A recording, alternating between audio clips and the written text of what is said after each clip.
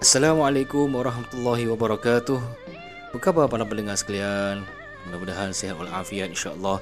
Salam Jumaat saya ucapkan kepada semua. Bertemu sekali lagi bersama saya Ustaz Ma'az Salim.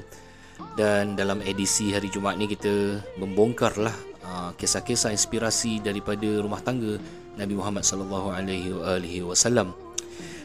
Jadi pada minggu ini saya nak kongsikan satu amalan Nabi bersama Sayyidatina Aisyah ya. Aisyah pernah menceritakan pernah satu kali tu kita dalam perjalanan nak pulang dan Nabi ajak lumba lari. Nabi ajak lumba lari dengan Aisyah. Maka kata Aisyah, aku menang lah dalam perlumbaan tu. Kemudian dalam perlumbaan kedua pada hari lain pun Nabi pernah ajak juga challenge lari. Kali ni Nabi menang. Maknanya the second time Nabi pula menang. Dan kebetulan memang kata Aisyah, aku waktu tu dah naik badan sikit lah. Aku dah put on some weight. So Nabi bersabda kepada aku, kata Aisyah, yang hari ini untuk yang hari tu. Maksudnya this is revenge lah untuk hari yang dia kalahkan Nabi tu. Masya Allah, kan romantik tu Subhanallah, romantik.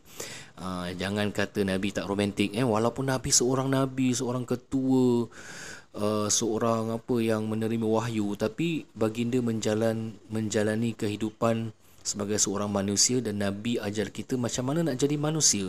Jadi apa yang boleh kita belajar daripada amalan Nabi ni? Yang pertama pada saya adalah penting bagi suami dan isteri, saya nasihatlah dulu kepada diri saya untuk sentiasa ada usaha untuk kita buat satu masa bersamalah. Kita kena spend time together. Tak kira lah apa kita lakukan.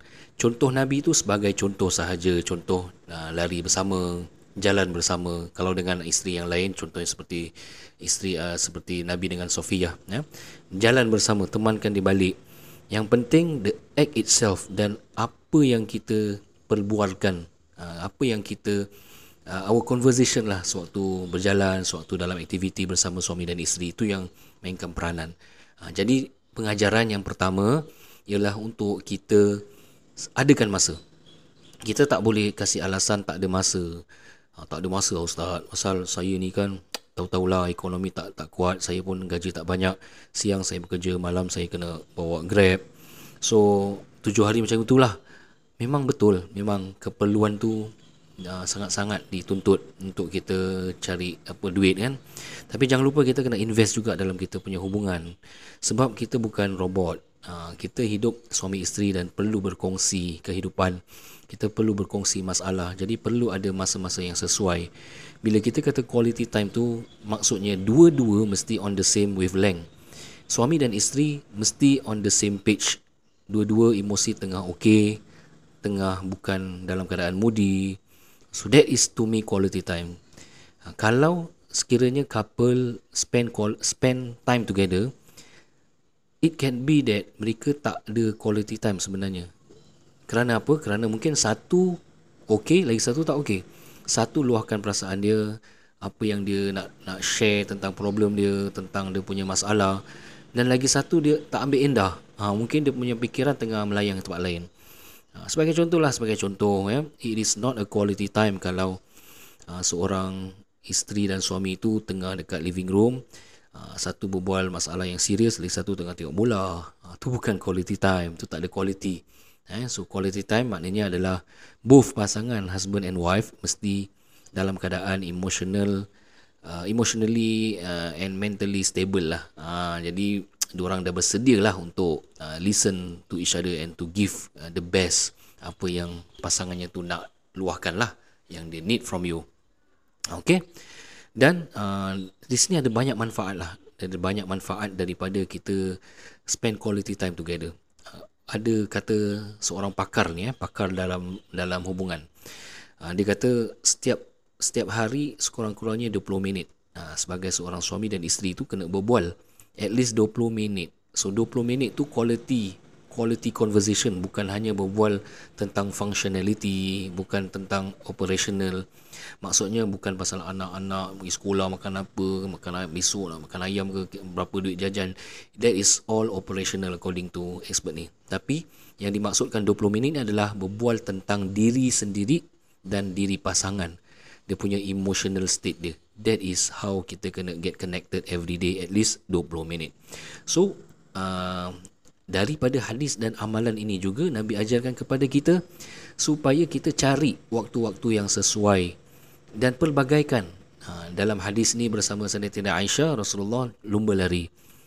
Dalam hadis yang lain, Rasulullah bersama isterinya yang lain. Contohnya seperti Sayyidatina dengan Sayyidatina Safiyah. Dia pernah temankan balik. So brisk walking. Yang tadi lomba lari, ini brisk walking. Dan Alhamdulillah saya rasa ini sesuatu yang praktikal, yang tak susah untuk nak dipraktikkan pun. Pasal lagi-lagi sekarang ini zaman COVID. Dan sejak zaman COVID ni kita lihat makin ramai yang minat main basikal, yang minat berjalan. Dulunya tak pernah pegang basikal, sekarang dah ada basikal sendiri. Ada yang brisk walking sama-sama, ada yang naik panjat gunung sama-sama, ada yang panjat tembok sama-sama. Ada seorang pasangan saya ni, mereka dapat jodoh pasal panjat tembok. Bayangkan, romantik panjat tembok. So memang rock climbers lah. Jadi mungkin diorang jumpa jodoh dekat summit dia. Masing-masing bila dah sampai kat top tu, lepas tu bertentang mata pula dapat jodoh. Itu kisah jodoh lah kan. Jodoh mereka nak buat macam mana. So bila mereka dah kahwin, diorang pun share gambar, Ustaz bila nak join? Dua-dua pula naik rock climbing sama-sama. Saya pula saya kata tak apalah, awak pergi je, saya doakan insyaAllah. saya sokong dari bawah. Okey, jadi amalan-amalan seperti ini harus kita lakukan.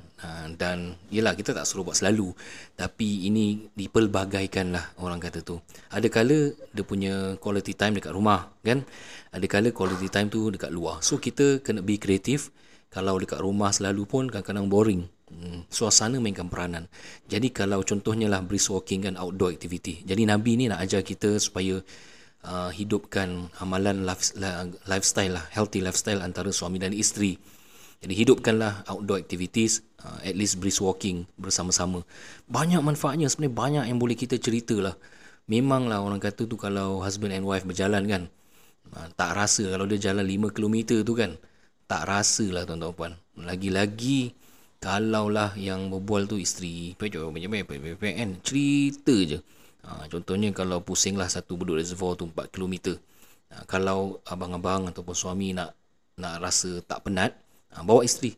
InsyaAllah tak akan rasa penat. Nanti sekejap je habis. Sebab macam-macam cerita. Itu baru satu episod. 4 km satu episod. Contoh je lah. Saya suka tengok orang-orang suami isteri ni kadang-kadang dah jadi pakcik-pakcik, makcik yang jalan-jalan dengan suami isteri ni. Memang kebiasaannya yang diam selalu pakcik lah. Yang makcik tu yang banyak cerita. Mungkin cerita anak dia, cucu dia, menantu dia, macam-macam. Abang tahu je. Jadi begitulah hendaknya kan. It's actually therapy untuk semua. As a husband and a wife, kita kena ada macam tu. Baik, mudah-mudahan Allah Subhanahu Wa Taala rahmati kita lah.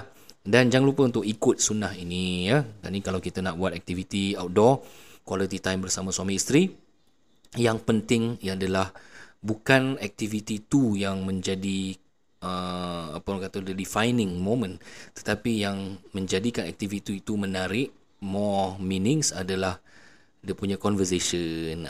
Jadi conversation, berbual pasal meluahkanlah, orang kata luahan hati, curhatlah apa-apa yang kamu nak curhatkan kepada pasangan hidup kamu. InsyaAllah, semoga Allah permudahkan urusan kita. Baiklah, kita bertemu dalam episod yang akan datang bersama saya Ustaz Ma'az Salim daripada The Kahwin Podcast. Sekian, wassalamualaikum warahmatullahi taala wabarakatuh.